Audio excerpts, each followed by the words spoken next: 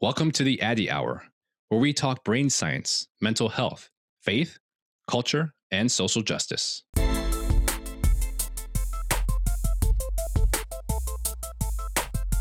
Having attended one of Dr. Addy's town halls, I can tell you that it's vital information for anyone living in America right now. It was the first time in a very, very long time where I felt like all of me could show up, each parts of my identity. I'm your host, Dr. Nee Addy. My friend, Dr. Nee Addy, is such a unique person who is both scientifically astute, understands the human soul and the mind. At the same time, he has compassion and empathy for the masses. He's been nothing but a blessing to my congregations and my friends. It was the first time I felt like it was safe to talk about issues that are usually not talked about, like mental health and faith and wrestling with your identity. By the end, I walked out feeling so much more validated and hopeful.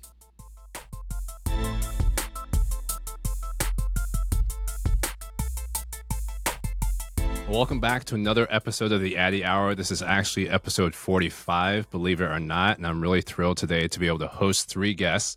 That's something we've done every once in a while, but I already know just from talking to the folks offline that this is going to be a really good conversation. There's already a great vibe amongst these three guests, and today we're going to be talking about women in science, culture, community, and impact. So let me go ahead and introduce today's guest. The first person I'd like to introduce is Dr. Laura Odell. Dr. Odell is an Associate Vice President for Research at the University of Texas, El Paso. She's also a professor there in the Department of Psychology, and she's the chair of the Behavioral Neuroscience Concentration. She's done a lot of outstanding work, specifically looking at the neurobiology of substance use disorder, and recently has been focusing on the brain mechanisms that promote nicotine use in vulnerable populations, including females, adolescents, and persons with diabetes. And one of the things that I really appreciate about Dr. Odell, I've known her for quite a while, is just her investment in people and her mentoring. She's someone who has a deep dedication to promoting young faculty and trainees who want to pursue a career in neuroscience, particularly those from traditionally underrepresented backgrounds in science. So I think you all are really going to benefit from all the wisdom, insight, and expertise that she has developed over the years and continues to contribute, and want to make sure I give Dr. Odell a warm welcome to the Addy Hour podcast. Thank you. Of course. The next guest who I'd like to introduce is Dr. Ijeoma Opara, who is an associate professor in the Department of Social and Behavioral Sciences here at the Yale School of Public Health. She's also the director of the Substances and Sexual Health Lab at Yale. Dr. Opara is someone who's given several talks across the country about her work, highlighting strengths of Black girls in prevention research. She's an award-winning scientist with too many awards to list here, but just to let you all know, she's also someone who has consulted and often consults with universities and hospitals to share strategies on working with Black children and families, enhancing diversity in research, and addressing anti-Black racism among faculty, students, and clinicians. She defines herself as a community-based participatory researcher, and she encourages practitioners, researchers, and clinicians to incorporate a community-level perspective in their work to have the most sustainable impact. So she's someone who's been here at Yale for a few years, but has been doing outstanding work for years. So we are fortunate to be able to recruit her here. And happy that she's able to join this conversation today as well. Thanks so much for being here. Happy to be here. Excited. Excellent. And the final guest that I'd like to introduce is Dr. Erin Calipari, someone who I've actually known for many years since she was a graduate student. Dr. Calipari is the director of the Vanderbilt Center for Addiction Research and an associate professor in the Department of Pharmacology at Vanderbilt University. And since graduate school and beyond, she has been studying how drugs of abuse alter brain function to drive addiction behaviors. Her lab has made seminal discoveries on how drug use changes the brain at a systems and molecular level to give rise to addiction. She's also someone who gives back and is an active member of the research community, serving on executive committees and boards for several scientific societies, and also as an associate editor for multiple scientific journals. In her role as director of the Vanderbilt Center for Addiction Research, she's leading a large group of faculty, students, and staff as they work together to understand the brain and the factors that confer risk to addiction. She's someone who's also a role model to many. And on a personal note, I should add she's a role model to several of the trainees in my group as well. So I'm grateful for the work that she continues to do, the way that she leads by example and in her director role.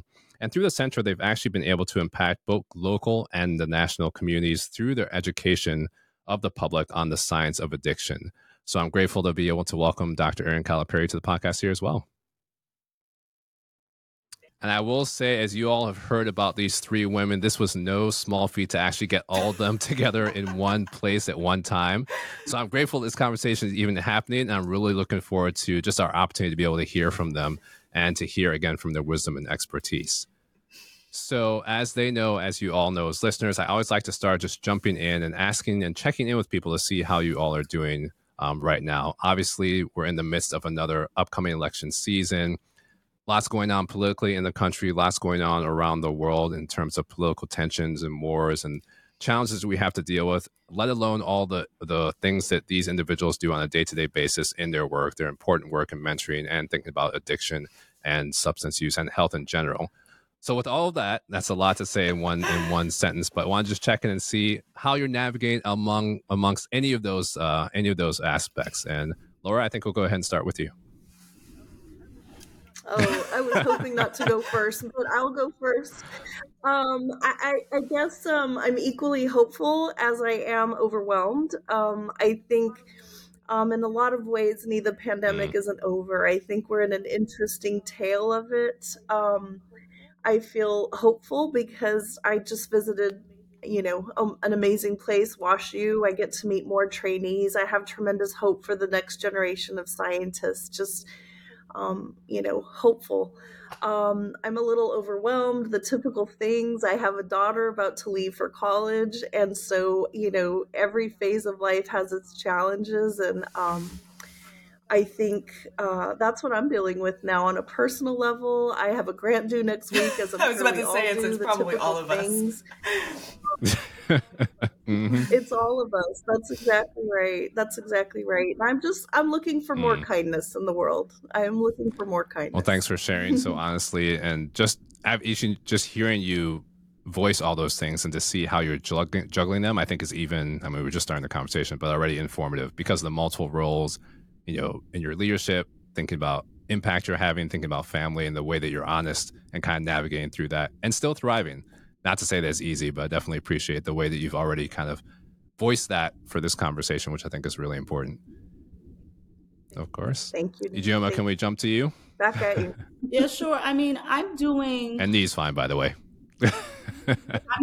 I'm doing as good as I can. One of the things that I pride myself with is I make an effort for myself and my team and our work to be the light of this world. What we're seeing politically, what we're seeing, this attack on diversity, this attack on race, this is not new. It's one of the reasons why I do the work that I do, to highlight strengths of communities of color, highlight strengths of children. And I won't allow this stuff to distract me from this work, because a lot of this is really a big distraction, So all we can do is follow our passion, continue keeping our eyes focused on the work, and not trying to put ourselves in positions where we're trying to carry so many things. Because what happens is you end up, as somebody who's a public health researcher, you end up putting so much stress on your body, on your mind. And we can't, do the work that we have been called to do if we're dead, or if we die from a heart attack, or if we are riddled with anxiety or panic, attacks because we're trying to take on too much. So, and I know it's difficult to say that, especially I think we're seeing a generation, at least I'm seeing it as somebody who works with young people, where they want to be activists, they want to fight for what's right. And I'm not against that. You should absolutely advocate if you've been called to do that. But it's also so important to remember that we can be hopeful. We can be the light of the world. We can, use our work and our efforts to do great things, and not allow this stuff to distract us. So long story short, I'm doing okay. I've been avoiding the news, so I've been avoiding the news as much as I can, so, but I'm doing good. Excellent. Oh, that's so good. And there's so much that so many insights you already shared just in talking about how you're doing. I'm sure it's a lot of that we'll kind of come back to. and unpack. And again, in the same way as Laura was sharing, I think even your introductory comments are going to be so helpful for people just to be able to hold those different pieces together, to know the work is important, but it's also good to just pace and make sure that you can continue to be around to do the work. So definitely appreciate that. All right, Erin, gonna jump to you next. I love you had time to prepare now because I was okay. I love that we start and he says, "Oh, we're going to start with this question. I'm just going to ask you how you're doing." And then they start and say some totally inspiring stuff like, "Oh, I'm doing this thing." And guess what? And okay, first of all, I'm already inspired. I just took over as a director of a center, and I have been spending a lot of time reflecting on actually the stuff that you guys brought up. How do I make myself effective by not overextending myself? Which I think is really a challenging thing. But then I was just, I'm also on a visit at a school, and I had lunch with students yesterday, and I always like for them to talk at these lunches. Like, I want to hear what they're saying. And they brought up the issue of diversity and these political attacks on diversity. And we talked for a really long time. And I think sometimes it's so hard when these huge things around you are changing and you feel really helpless. How can I change stuff? And we talked about individuals and focusing on people around you. So my dad told me when I was younger, he was like, "You know what? You can change the world, but even if you're overwhelmed, focus on making the life of one person around you better." How do you look out in your lab? You're a lab member, you're a student. How do you look out and try to reflect on things other people might be experiencing, right? Intersectional groups, people who are from marginalized communities, what are they experiencing that you're not? What kinds of anxieties and stress do they have? And how can you do a few things today to make their life easier that maybe aren't that hard for you? Ask them to collaborate on a paper so that they have access to these kind of maybe easy wins. Make sure, check in on people when there's news that you think might be affecting their mental health. And we just talked about how sometimes you feel lost in a world and you see these policies being enacted and you think, I as an individual can't change that. What do I do? And I think what you do is you say, okay, well, let me focus on my local community. And what starts to happen is when you make a difference in the life of somebody and they recognize what that did for them, they then go and say, well, I want to do this too. And so at this level, right, you start to get this pay it forward thing where people really value the people around them. And then you have these supportive places. It doesn't fix the big picture world, but it does make a difference in the lives of individuals. And so I've really been focusing on when I'm overwhelmed, taking a step back and saying, okay, instead of trying to change everything at once, how do I positively affect the lives of one or two people in my orbit today? And I try to do that every day. And sometimes you don't, but most times you can start to see little things that you can do that then people really start to buy into that kind of community thing. And so I'm doing great because I'm really reflecting on how to do that. But I know that other people are struggling. And so I try to talk a lot about this because I think it's because we get so overwhelmed by the vastness of these issues. And then we lose sight of like what we can do today, tomorrow in our immediate environment. That's really good. Definitely appreciate, that level of candor too, especially as you're stepping into a new role and just taking on all those pieces. And again, I think people are really going to resonate with what you shared, that level of honesty and just the practicality of it too. There's so many things that you all have already started to kind of allude to, like so many different directions we could go. So I'm trying to decide, what type of thing we can jump on next. But I know that as people are listening, there's pieces that are probably kind of sticking with them and resonating with them. One thing that I want to just also kind of loop back to, because Erin, as you were talking about kind of making individual impacts in individual people in small groups, I'm also curious because all three of you are obviously very aware of these different aspects. You're really invested in mentoring and you're thinking about just bringing in different voices in the work that you do. I'm curious about your career journey and how you got to the place where you are with that perspective, whether that was personal experience or things that you saw in other places or things that you heard from others like your dad or other mentors. So I know I'm asking three questions at once, which I have a tendency to do, but curious about how you all have kind of gotten into the place where you are. And I'm going to let you all decide. Whoever wants to jump in first, then we can kind of... I talk about this a lot because I bet you $1 million that everyone else will be more inspiring than I am. I had no idea what I was doing. I had no idea what I was doing. I had no idea where I was going and what I was doing and what was possible. And I was playing basketball in college, thought that was a career. Why? I don't know. I'm like a 5'9" small woman. Like it wasn't even really that good. And I went to college thinking this is the rest of my life and ended up here. Right. And I think some of it is because I worked hard and I care and I get excited about science. But what I started to reflect on when I got my own lab was how the heck did I get here? Like, why me? And I started to realize that it was because the people in my life that were not making decisions for me, but opening doors for me that I did not know were being opened. Oh, be involved in this project. Hey, I'm going to nominate you for this award. And I started to look and say, okay, these little things that mentors in my life did for me allowed me to be on a path without me having to stress about the path. And I got to just do what was fun. And so how do I do that for other people? And so I think my weird lack of like planning or in some sort of inspiring, I'm going to be a faculty member. I did not know that that was a career path that existed when I was an undergraduate. So how did I end up here? Because an undergrad mentor was like, hey, are you applying to grad school? And I was like, what's grad school? And he was like, okay, well, first of all, how do you not know that? But I didn't. And he said, here's how you apply. I'm like, oh no, deadlines are in 2 weeks. He's like, don't worry, I got your back. I'll help you get the letters together. I'll make calls if people are uncomfortable. Like, how do I help you do this? And then I got to grad school and I had an amazing advisor there that was like, want to learn voltammetry, like the hardest technique under the sun, but it was fun because she was amazing. It's how Nee and I met. We're in the analytical chemistry space. You know, and so you look at that and then you say, how do I create those opportunities for people who are exceptional but don't know yet what they need to do to get there? And so I think not knowing what I was doing, I want to create open doors for exceptional people who also don't know what they're doing. And I think a lot of times that's part of the key to having a diverse workforce is making sure you make space for exceptional people that don't have connections already where they're going. Yeah. Yeah.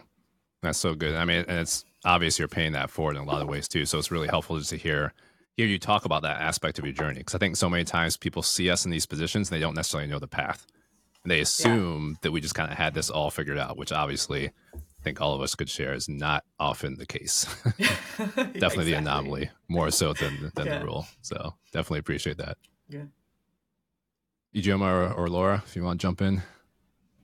Yeah, I to piggyback off of what Erin said, I too didn't know that being a faculty member was a career path of mine. But what I will say, my journey is very different because my parents both passed away when I was young from heart disease. Oh, wow. So, and it was clear that it was, you know, a disparity issue. It was clear that it was a race-related issue.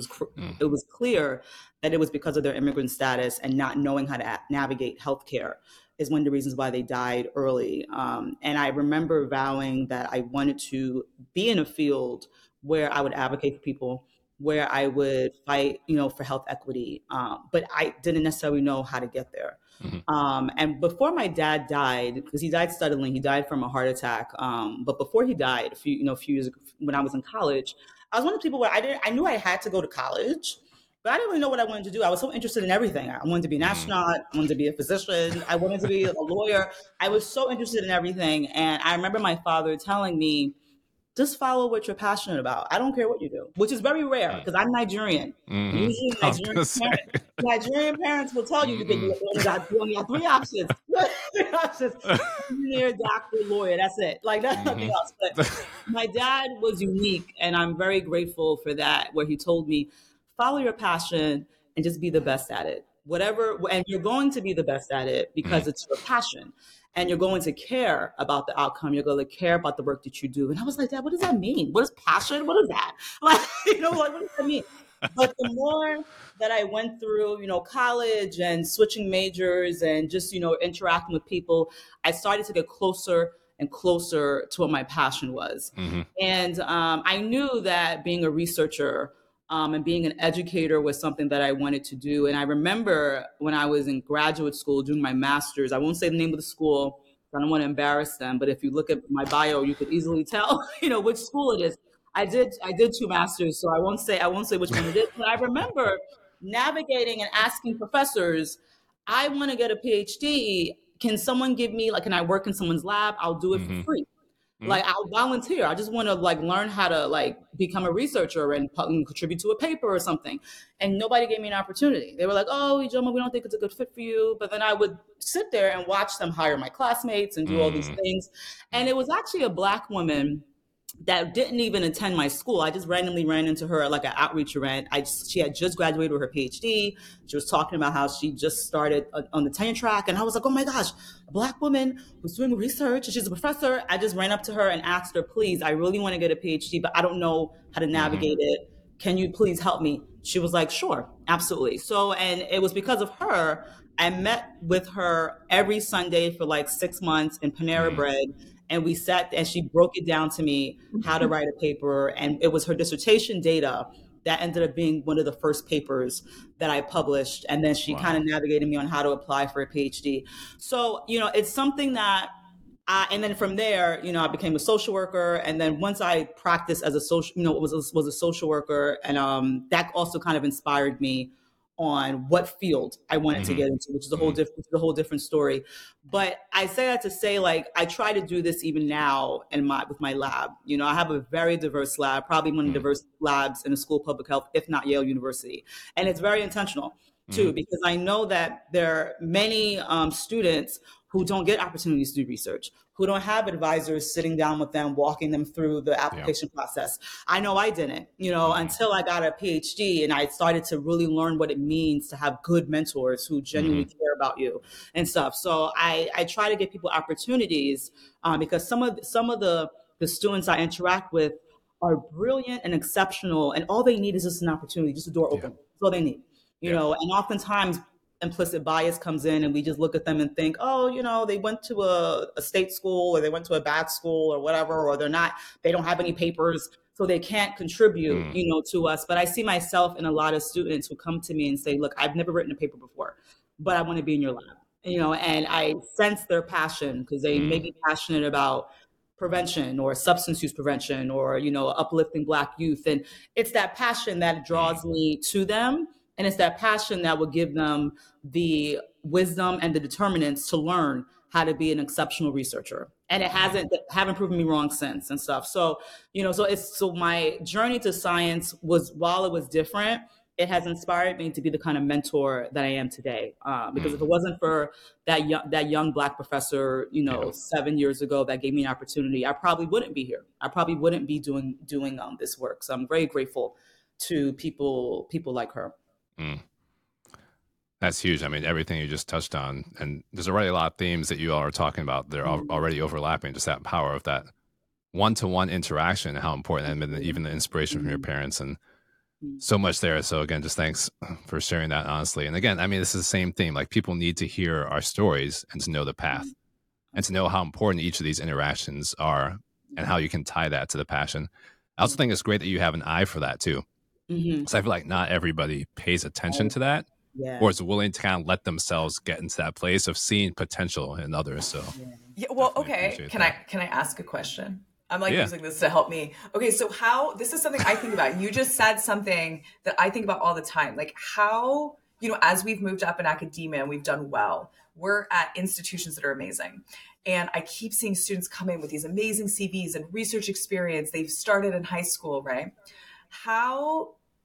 Do you have strategies for making sure you don't eliminate someone who was like yourself from these opportunities? Like, I think about this a lot. Like, if I set a bar like this, I would not be able to clear that bar when I was where they were. How do I create spaces when I do that? And I also really focus on what you're talking about, passion. But do you have strategy? I always try to figure out, how do I explain to other people how to do that?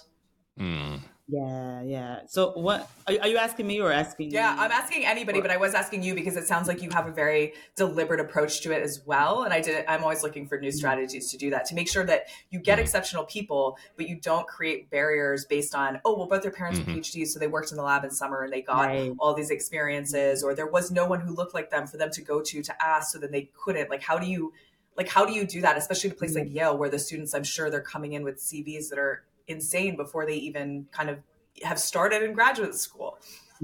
Yeah, absolutely. So One of the things that I think I do is I don't only hire students from Yale. So I think gratefully, because I'm a community engaged researcher, and my research labs, my research lab is at Yale, but we do a majority of our research in New Jersey and urban communities. That actually is a motivation for me to make sure I'm recruiting people, recruiting young people from New Jersey and others, other states, too. I also have a balance in my lab where just because a student, for example, is a student of color, for example, a lot of the students of color that come up to me are exceptional. Already I look at them like, oh my gosh, like how did you get all this experience? So I often have them mentor the students that may not have that experience. It's always a balance, in my lab, where I'll have some students who did the traditional route. They were doing research in undergrad. They know how to navigate. They know stacks, they know how to navigate the stuff. And then I may have a student that does that and also has a passion. Everybody in my lab has to have a passion for doing this work. I very rarely hire someone because they just think this work is fun and it's cute. No. I need you to come into this lab knowing that we're creating solutions. We're not just doing research for fun. We're doing it because we have people who are relying on us to deliver solutions and to co-create programs and stuff together to end the substance use epidemic, to end STI, HIV epidemic, etc. So everybody, regardless of your skill level, has to communicate that to me. And I have to believe it. But then also too, they're often mentoring the students that may not have that experience in writing a literature review and with that and it's difficult, I know, for PIs. And I went into this knowing that by doing this, it may seem like your work is taking longer to be completed, because you're spending so much time training and providing training opportunities. But what I will say is that I have, at least in my strategy, it has made us even more productive too. Like being able to see to be able to see a student that went from never writing a literature review to being a co-author on like 4 or 5 papers within the span of 2 years is like remarkable, remarkable to me. And even if they don't stay at Yale and they go on to, I've had students come to me and say, I don't want to do research, I just want to be in your lab. And I'm like, okay, sure. And then like a year later, they're like, oh my gosh, I want to apply for my PhD now. I want to do this and that. It's like remarkable, but it's because we created a community where research, they can see themselves and their interest in research and stuff. So anyway, I hope that answers your question. It's often a balance that I find. Yeah. Mm-hmm. Thank you. Wow, that's that huge. Definitely like went above. I'm just thinking that shift that you're seeing. And I'm grateful that I'm in a department, I'm in the Department of Social and Behavioral Sciences, and I sit on the PhD committee, for example. And I'm grateful that I have a department chair that also has this vision. Yeah. So he also acknowledges that while, yes, we have criteria of what type of students, what type of background, what educational experiences they need to have before getting a PhD or even a master's degree, we also collectively understand the importance of work experience, of upbringing. We really rely heavily on the personal statements. I want to know who you are aside from your research and how important this work is to you as well, too. So that also helps to being in a department that understands the importance of that. Yeah, that makes a huge difference. Laura, just to give you an opportunity to jump in as well about your journey, and then so many things I want to kind of pull back to that are already being pulled out in this conversation. Yeah, it's amazing. I think I was thinking as they were answering the question, that we met each other, I believe, through a fellowship. And I remember very fondly Ovid Trouth and Joe Martinez, who were absolutely dedicated. And I understand them now, because it is I get such a kick and such a rush off of watching my trainees thrive and own it, and just I get them now differently. And I think what I would add to the conversation, and perhaps to answer Erin's question, I'm at UTEP. It's very different, obviously, than Yale. And what I look for in students is hungry. Are they hungry? Are they passionate? Are they going to take this opportunity and fly with it? And, I love this concept she brought up about peer mentoring, but I think what's important to say for the people that are listening is there's a name for this. It's cultural capital. I did not have a professor mom. I have an amazing mom who supported me, but I didn't have people around me saying this is what to do. I did have mentors that saw the hunger and the passion and the fire in my belly for the science. And I think that they didn't see me for my color or my gender or whatever. They saw me for the hungry scientist that I was.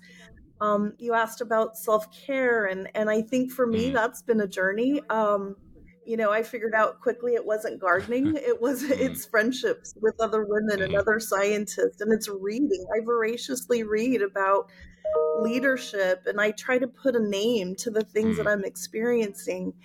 And I'm learning how to be careful and how to use my voice. And we have a first grant, as Vanderbilt does, where the landscape for diversity is changing, and I am learning. I am being challenged in ways that I never thought I would be challenged in. When I saw Ovid Trouth and Joe Martinez lead these programs, I mean, the challenges for us are different. And I think it takes courage. I think it takes us continuing to learn how to navigate. But I love what Dr. Opara said about not being afraid. The fear and the distraction is real. It's very real.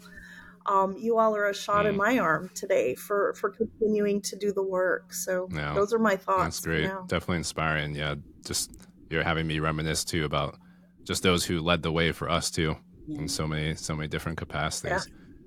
And Yes, and peer mentoring me. You're a peer mentor for me. I really appreciate what you do and how you use your voice. Thanks so much. And it's been, I mean, this will sound funny, but it's always an encouragement for me to be able to lean on people and get insights from others too. Because believe it or not, I've said this in others, so it took a push for me to actually jump into this space as well. I'm much more happy in the background.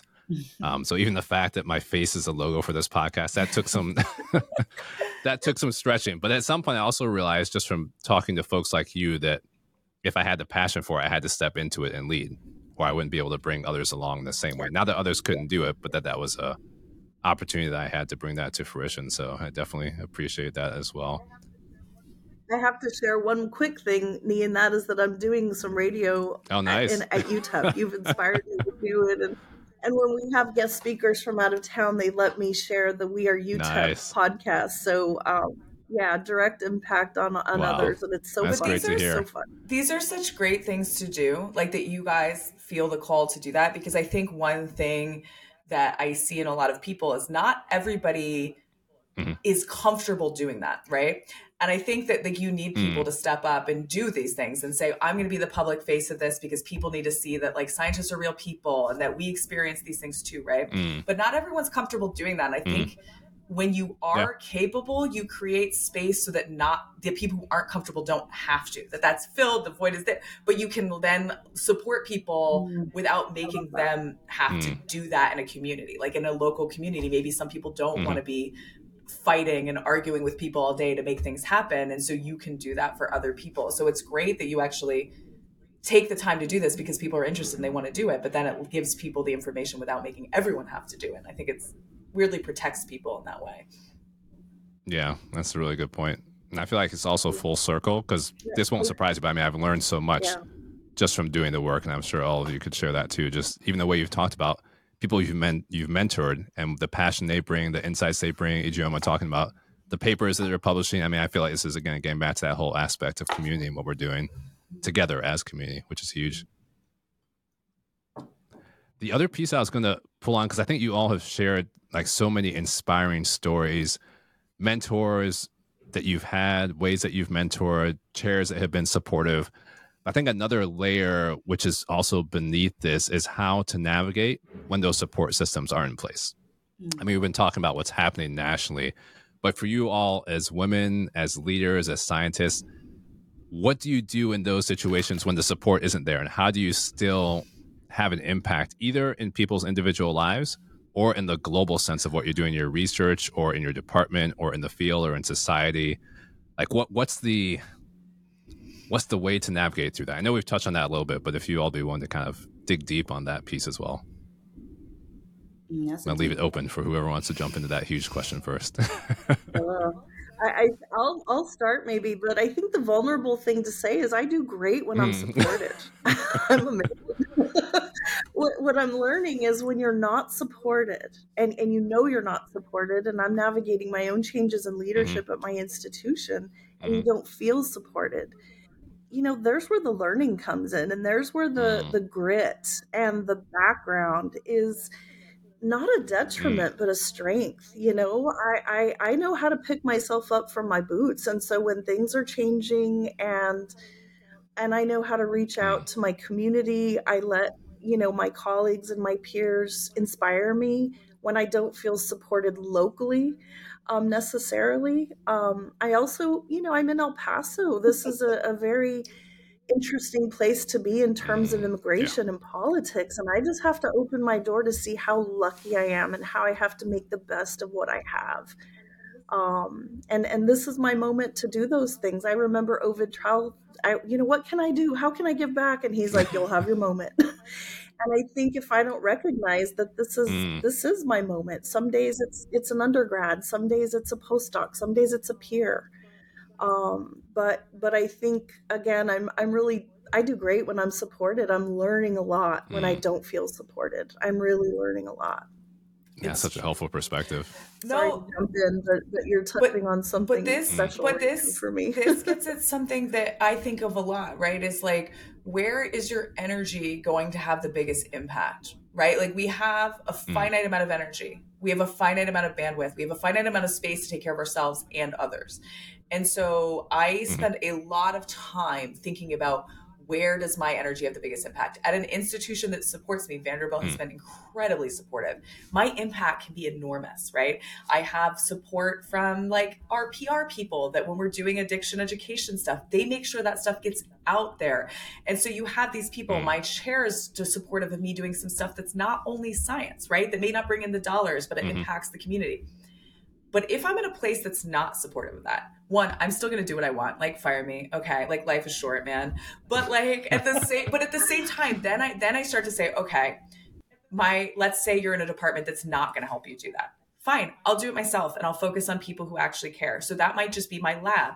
It may be making faculty support groups. It may be organizing happy hours for people that I feel like are being isolated. And so I think there's always a way to make an impact, whether you're supported or not. And my kind of idea is you can get on board or you cannot, and that is totally fine.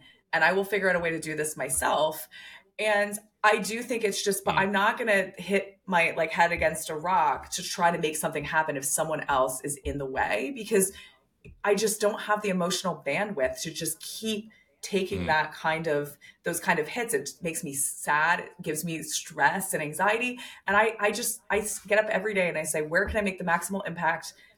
And I can always make the maximal impact when I'm well, when I'm doing well. So I put myself in those positions. I do think what I will end with is, as I've gotten older and I've done well in my job, I've had a lot more space to do what I want to do. So I think when you're younger, sometimes older faculty are giving you advice, just stand up to that guy, tell this person to shut up. Like, I can do that now.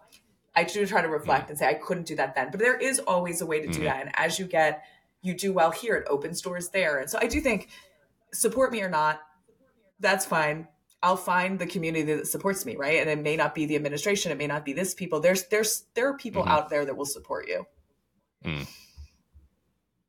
That's really good. Ijeoma, I'm guessing you have a lot of thoughts. You've been nodding vigorously.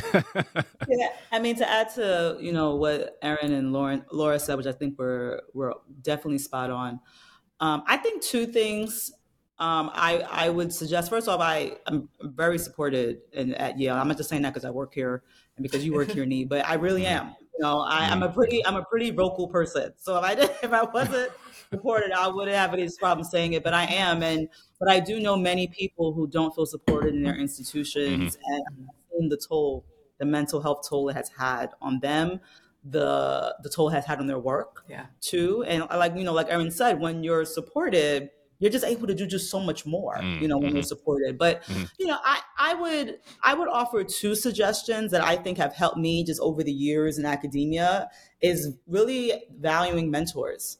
Your mentors, I even prefer that mentors don't even have to be in your institution.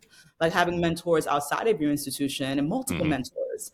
Like I have mentors for different areas of my life. I have career mentors, I have life mentors, I have like mentors specifically in public health, specifically around leadership. Like I have a whole team of mentors that I run to, you know, for advice or that just give me words of wisdom.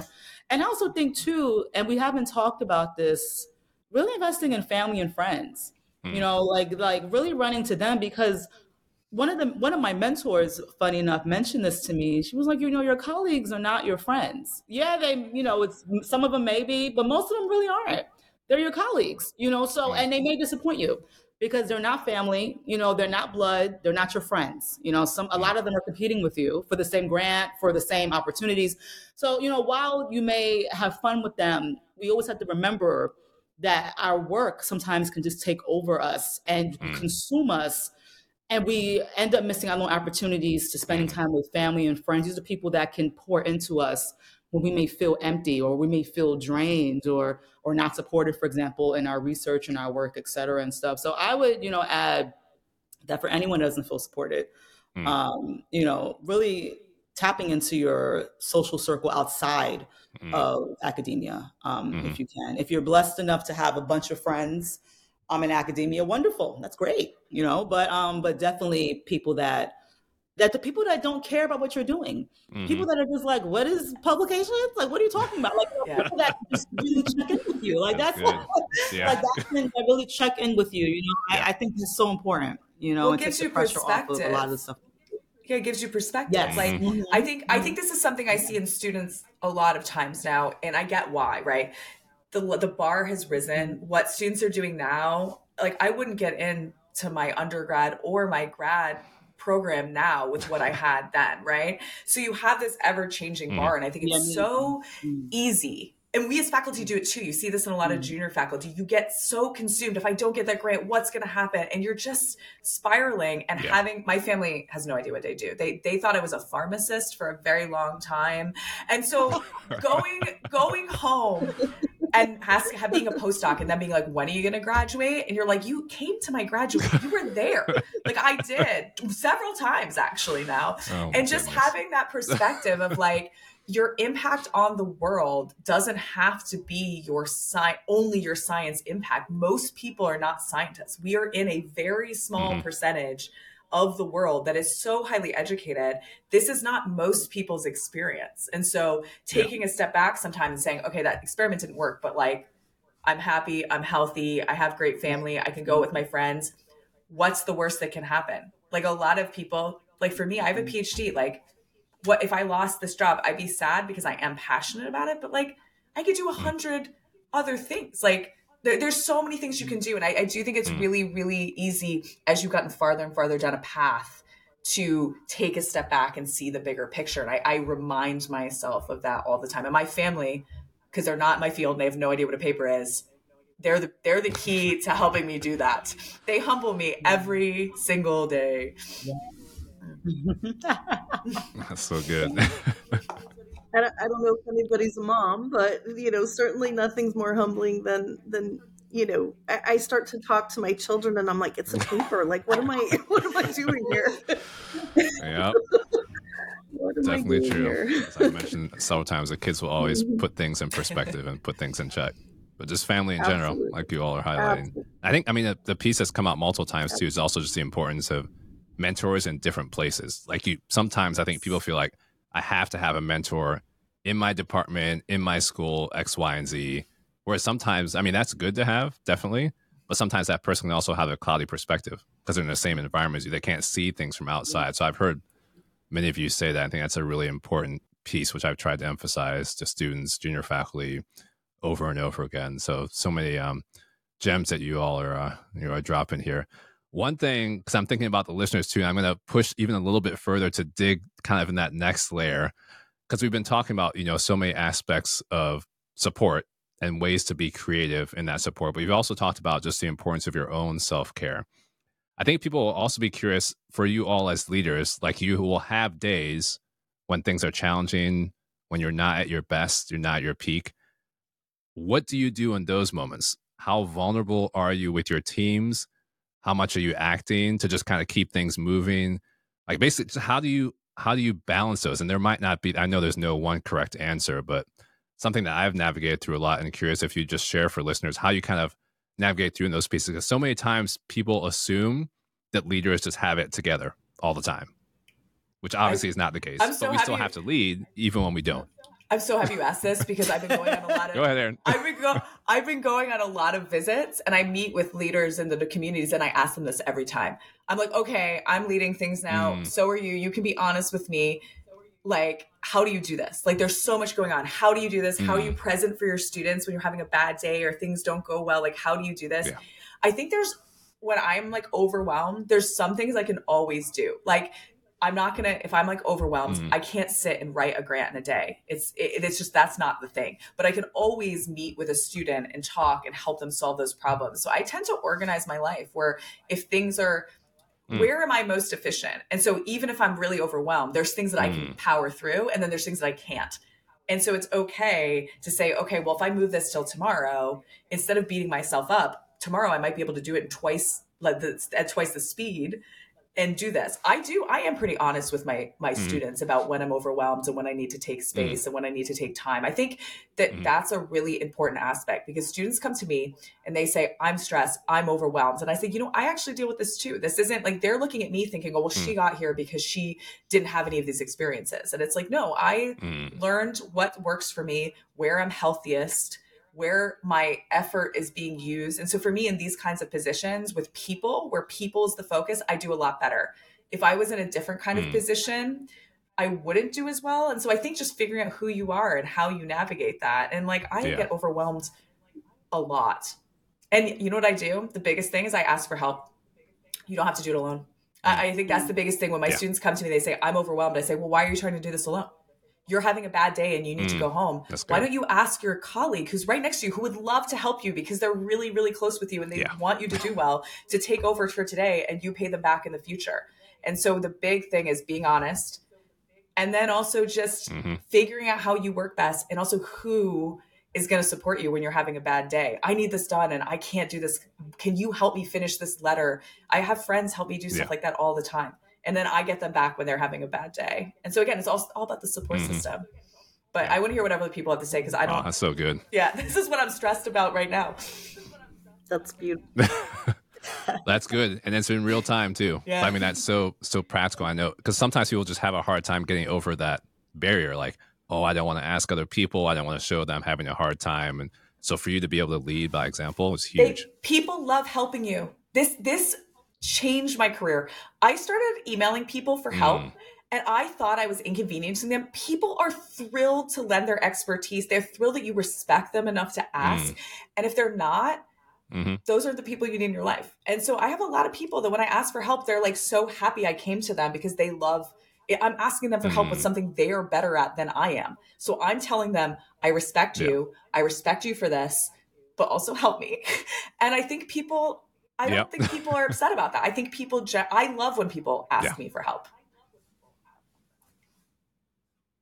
That's so good. Yeah. Laura, Ijeoma, may want to react or add some insights? Go ahead. Okay. Go ahead. I agree with Erin. I think for me as a leader, I have a very small group of, we call ourselves frolics. So we're like friends, but also colleagues. And we're at different institutions. We're at different institutions, and we met through like a fellowship, and then we just maintain our friendship. It's about 3 or 4 of us, and we carve out time to write together every week. Really? But during that space, before we even start writing, we do a check-in, like how's everyone doing? And there's some days where I may come on the call and say, I don't even have the space to write. I just want to just talk about what happened, this week, or vice versa. And then we'll talk about it and give each other advice and support. It's a safe space to really vent. And once we realize that we've actually vented and shared, we're actually able to like clear our minds and actually, get to work, whether it's writing a paper. I know for me, when maybe it's the nerd in me, but when I'm like anxious or overwhelmed about something, I love diving into writing for some reason. I don't like it. It's always been therapeutic for me, even as a child, to write. So I'm in a great field where I am measured. My success is measured based on how much I write. So I'm very grateful for that. But I do think even if you have one person that you trust, whether that's in your department, whether that's outside of institution, whether it's a former classmate, someone that can that's not like in direct competition with you, that can relate to the struggles of what it is to be a leader or what it is to be in academia, but then also can provide a personal perspective. I've had to tell people, why are you pushing yourself? Why are you trying to write 5 grants in 1 week?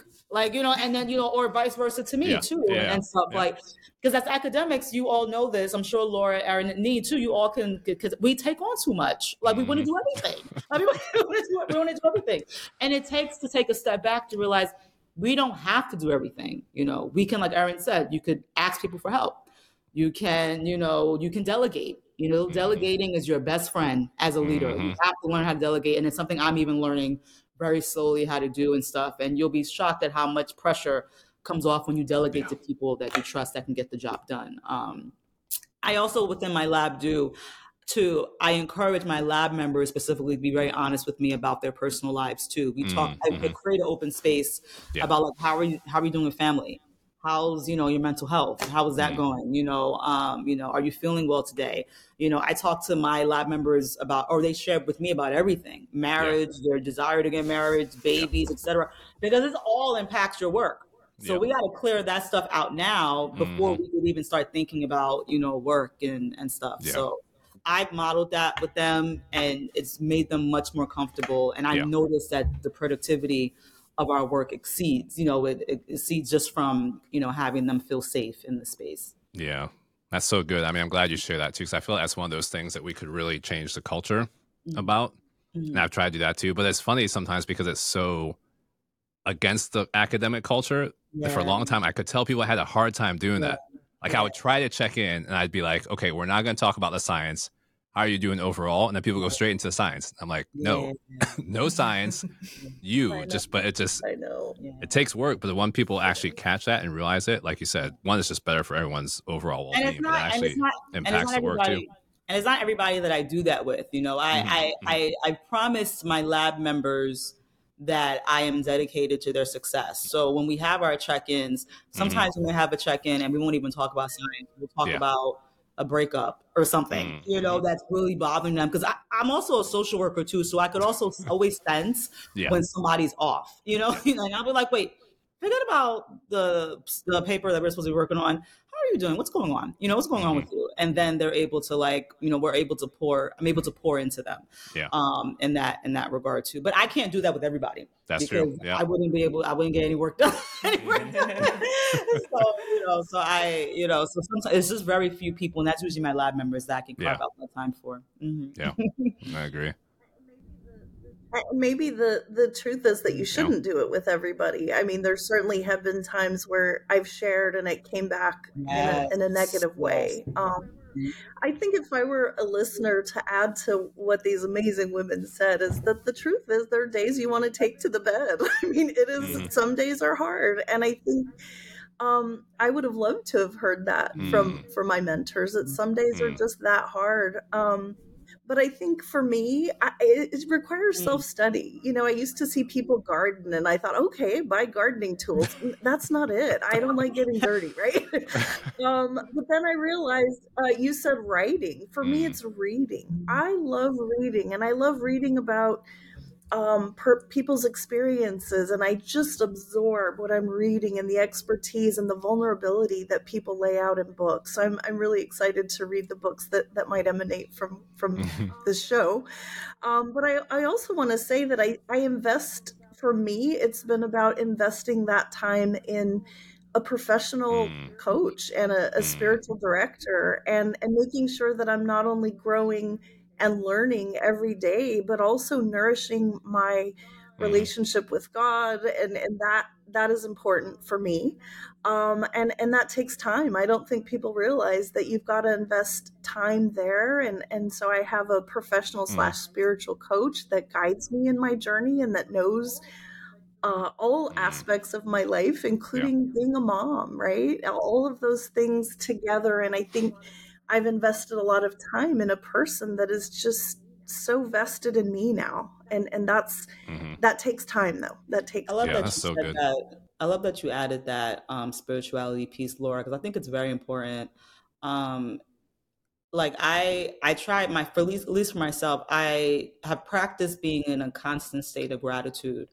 And on days where I'm like overwhelmed with responsibilities, I have to stop and say, wait a minute, like I am at a fantastic institution. I'm leading the lab of my dreams. I love my team. I have all these, prestigious grants that's letting me do all this great work. Like really stopping and, every morning and being in a state of gratitude. And I encourage my lab members to do the same.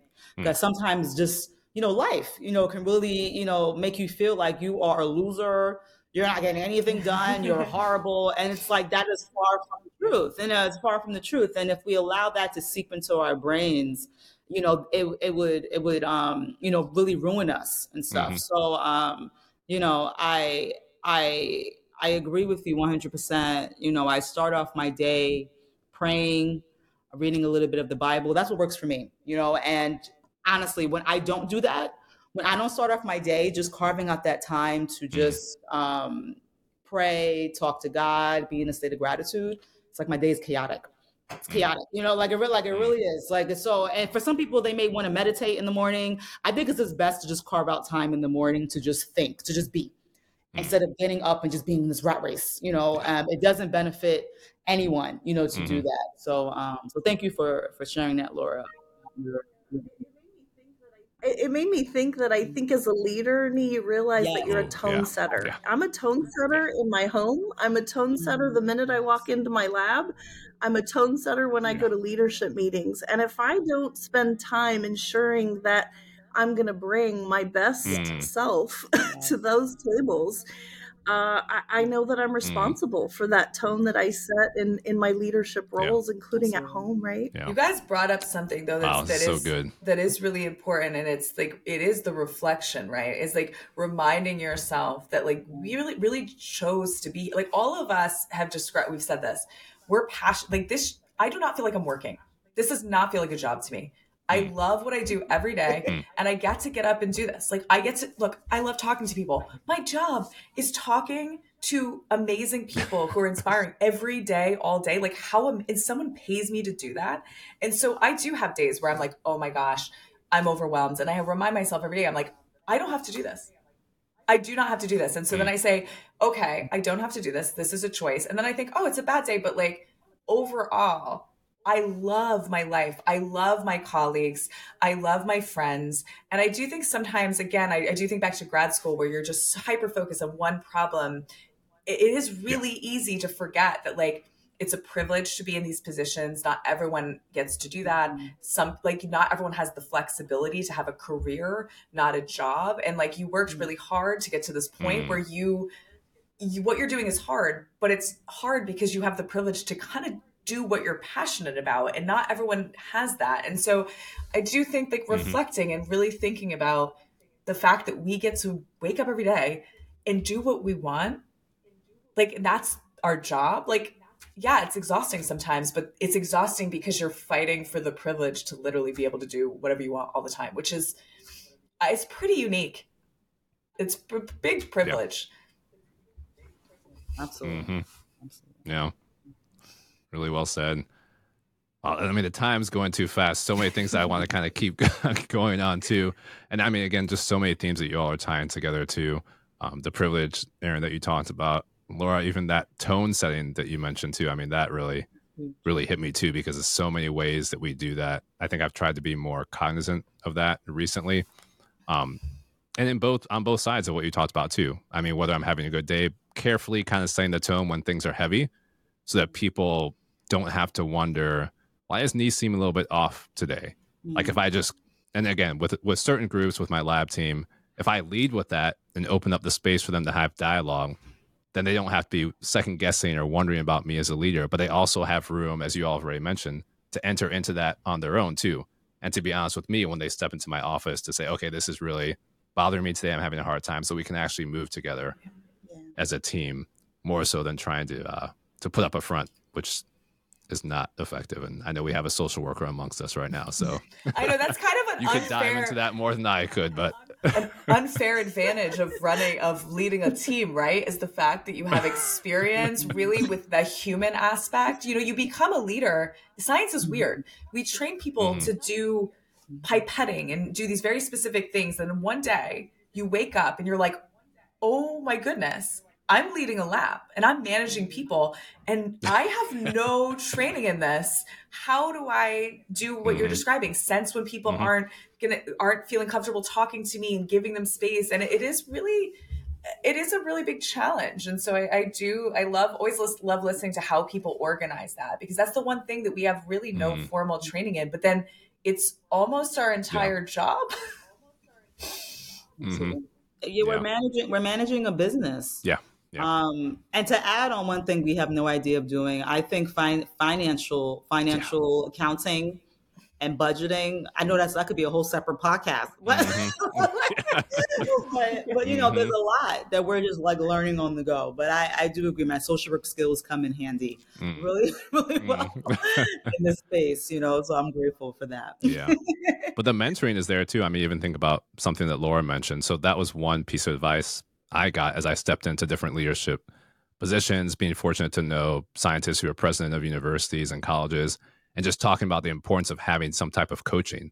Yeah. Like, you don't need to step into a leadership position like carte blanche with no information. There are people who can be outside, who can give you perspectives, who can give you those tips about, well, how do you manage a team, or how do you work with your budget, or even connect you with other resources. I mean, to think about some of the points that Erin talked about as well. So I think that's another piece of it, just realizing that there are resources there that we can tap into, even though, yes, we are in an odd training environment where we're not trained to do a thing that we do mostly on a day-to-day basis. So I think the time is going fast. Oh, go ahead. Yeah. No, go ahead. No, you're good. I was going to say, I think something that someone's mentioned, it may have been Erin that mentioned it, but the importance of humility. As a leader, you have to be humble. I have no shame in asking someone who's more senior than me, or even or even someone that's on the same level or junior than me that is doing something really well. I'm trying to figure out, wait a minute, how did they do that? I'll ask them, like, please, can I carve out time to talk to you, take you out for lunch, for coffee, to figure out, you know, whatever it is that, you know, that they're doing. And I think that was helped me greatly to succeed. I don't pretend to know it all. Yeah. I tell my lab all the time, I don't know it all. Like, this is why I have a team. This is why I have to do stuff. So I think that's probably the biggest advice that I would give to any scientist who is starting their lab or wanting to become a leader. Humility in some aspects is so important. I'll add one thing, because I do. Erin, you have a thought. Go ahead. I do. I think about this a lot. I think the reason people are afraid to have humility is because they feel like in some ways everyone around us is exceptional. And people feel like if they tell people they're not good at something, people will think that they don't belong there. And I think this is a huge deal. But what I've been telling people, this kind of joke that inspires me. I'm at Vanderbilt. Everybody was like, Ivy League education. My parents are sports people, and I went to a state school to play sports. And so every day I think, if someone says to me, like, how did you get here? I think that's not embarrassing for me. It's embarrassing for you that you worked so hard and you're sitting at a table with this idiot. Like that's not embarrassing for me. And so I try to, like, you know, one, I make everything a joke, but two, I try to really reflect on, like, why are people afraid to say they're not good enough? Like, look, sometimes I don't know stuff. I say dumb stuff all the time. And, like, that's okay. And that's how I learn, is by saying something stupid, someone corrects me and I say, I won't do that again. But I do try to talk to my trainees and I say, it's okay to not know everything. And if someone makes you feel like you don't belong because you don't, that is their problem, not yours. Yeah. You're not an idiot, Erin. Sometimes I am, and that's okay. We can all do dumb things at times, but that doesn't mean that we're dumb or idiots. Right. But like you said, I mean, that's the way that's another thing I'm always telling trainees. Like, if a trainee makes a mistake, I'm going back and telling them about all the mistakes that I made, and that's why I can actually give them the advice that I'm giving them, because I made all those mistakes in the first place. So Absolutely. yeah. And it's definitely like going through it and being able to share that experience. I went through it and look at where I am, so I don't want you to go through this. Yeah. And then you see the light bulb. Yeah. So people are like, oh, like you didn't do everything perfect. And nobody would say that, but I think people still think that in their minds. Absolutely. Yeah. Absolutely. Well, I want to add to what Erin said, because I remember reading a chapter in a book called Presumed Incompetent. And I think part of the reason we're all afraid to say those things is if you know, and in particular, if you come from a background of underprivilege, or in my case, being a Mexican woman, you are very aware of what people already have put you in a certain category. And I think when you say those things, and Erin, I love your confidence, you worry that you're feeding into a stereotype, and that's a real thing. And I think that confidence, not everybody, it doesn't come naturally to everyone. And if there's listeners for which it does not come naturally to, I would say that it didn't to me. It certainly didn't to me. And that fear of like, they're going to put me in the, Latina category or whatever negative is there. There's positives for sure. But whatever negative may be there that I may accidentally bring along, right? Well, that's a really helpful perspective too. And to hear the way that you're continuing to, like, I mean, you had that kind of in the back of your mind, you worked through it, and it's still there. So, I mean, that's just an honest, I think that'll empower folks as well. Absolutely. Yeah, I start off really early with kids, especially young girls, with telling them you're smarter than a lot of people. Because Black girls don't hear that, know. So it's important for you to own that, because confidence will own, confidence actually a lot of this stuff really is confidence. Like the confidence will take you so far. So even for me, like, I know I'm exceptional. I already know that, like I'm not like trying to just brag, but I know I am, I know how hard I've worked. I know how hard I worked. And I know that I'm not here, by accident. I know that I deserve to be in this space. My colleagues know that, my department, my school, Yale knows that. And I'm grateful for it. It doesn't mean that I can't be humble in the sense of knowing that I don't know it all. I don't. And I think that in itself is a beautiful thing, to know that I belong here. I'm intelligent. I'm brilliant. I worked hard, and I don't know it all. But that doesn't make me feel like I'm feeding into the stereotype. I agree with Laura. Like people are going to have stereotypes about you, especially as women of color. So absolutely. But I also tell my students that don't feed into those stereotypes, but also ignore those stereotypes. There are people that are just not going to like you no matter what you do. And you just can't, you just can't avoid that and stuff. But ignore them, focus on the prize, focus on your goal, and also have people around you like us, like mentors, who will lift you up. Because what students go, especially what they're going through now, they need to be lifted up, constantly. What scientists are going through now, you have to be lifted up. So, I agree with your statements, Laura. Yeah. This is good. We're going to have a part 2. There's so much stuff to still kind of jump into. But one last question for all of you, just with everything that we've touched on, and you've already actually hinted this, but what gives you hope on a day-to-day basis as you go about this work and as you're in your vocations? Lori, I shouldn't, but I'm going to pick on you to go first because you look like you're ready to go. Well, I'm not sure, but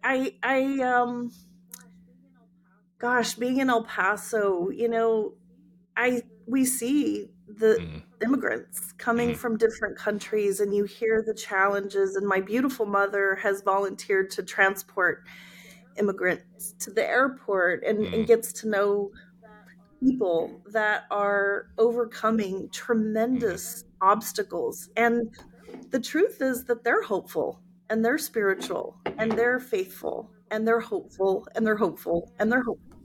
And who am I?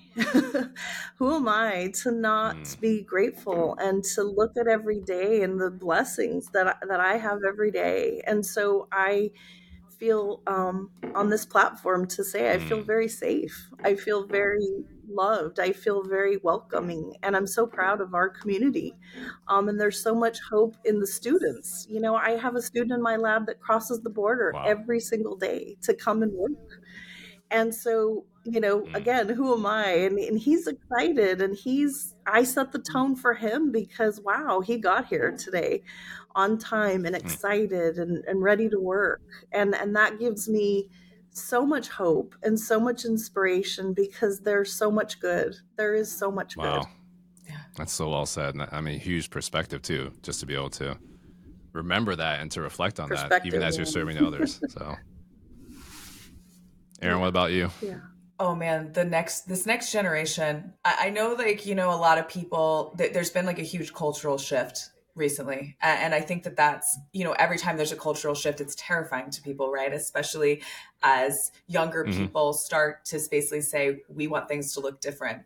But what I will tell you, because as the director of the Addiction Center, we work with high school students, and we do a bunch of community facing projects where these students come in, they meet with us, and they say, how do you want to impact the community, and how do you want to impact addiction in your community?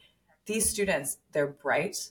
They want knowledge. They want to learn. They're on, social media platforms are really challenging, but they want to have the correct information and figure out ways to reach these communities. And so when I was in high school, I was playing sports and doing stuff, right?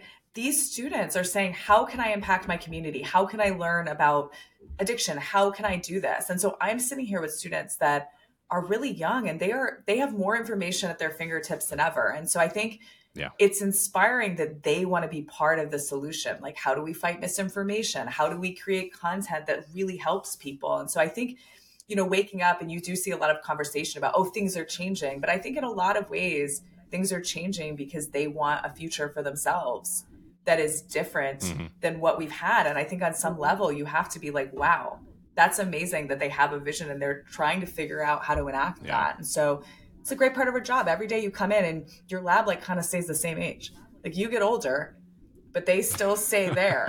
And so you get up every day. Try not to think about that. I know, but they bring the enthusiasm, the excitement. And so even when I'm feeling exhausted, they're amped. It's the first time they've discovered something. It's the first time they thought of something. And I think that's what keeps me going. Yeah, that's great. And you're stewarding that too, in those conversations with the high schools in your lab. So it's the fun part of the job. That's wonderful. Not that I don't like talking to the senior faculty, but it's a lot less exciting, I'll say. Understood. I could ask you where all of us fall in that. No, you guys are. Depends on the day, I guess. Fair. That's fair.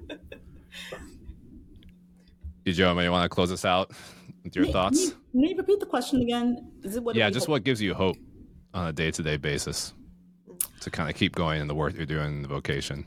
I know you hinted at that already, but so definitely my lab gives me hope. Just seeing so many people come in and not having any experience in research, not even understanding how they could use research to impact a community directly, and then seeing that play out and seeing them want a future in this work, doing this work. And like Erin mentioned, even younger with high school students. I work with high school students as well. And when I was in high school, I never had these opportunities. And to be able to be in the position where I can give high school students opportunities to intern in my lab, to come to Yale, to visit, to make them feel comfortable at a place as like this, I'm grateful for it. I'm very hopeful. This generation is brilliant, and they're not taking any nonsense. So I'm here for it. I support them. I love it. I love their passion. I love their drive, and I love what they're able to do with opportunities. So I'm really hopeful for them. It seems a little messy right now, and it is, but I'm hopeful that this generation is going to come out really strong. Yeah. And to that point too, what they're learning through the mess, is huge, because you all talked about that too. Yes. And so just to have that level of experience and maturity is just going to continue to move things forward in a huge way. So, well, like I said, there might need to be another part 2 of this conversation. This was a lot of fun. Again, I'm grateful that you all were able to that we actually got everybody on the call at the same time. This is a cliche, but these conversations always give me hope. I feel like I already learned a lot from all of you. Hopefully you felt that amongst each other as you're asking each other questions too. But I know listeners are definitely going to enjoy this one. Might have to listen to it a few times. So thanks so much to all of you for joining. This was great, and keep up with the work that you're doing and just the balance that you all mentioned with the self-care. I mean, I think that's another key theme that really came across. So definitely appreciate you all. Thanks so much for being here. Thank you, Nee, for having us. Thank you.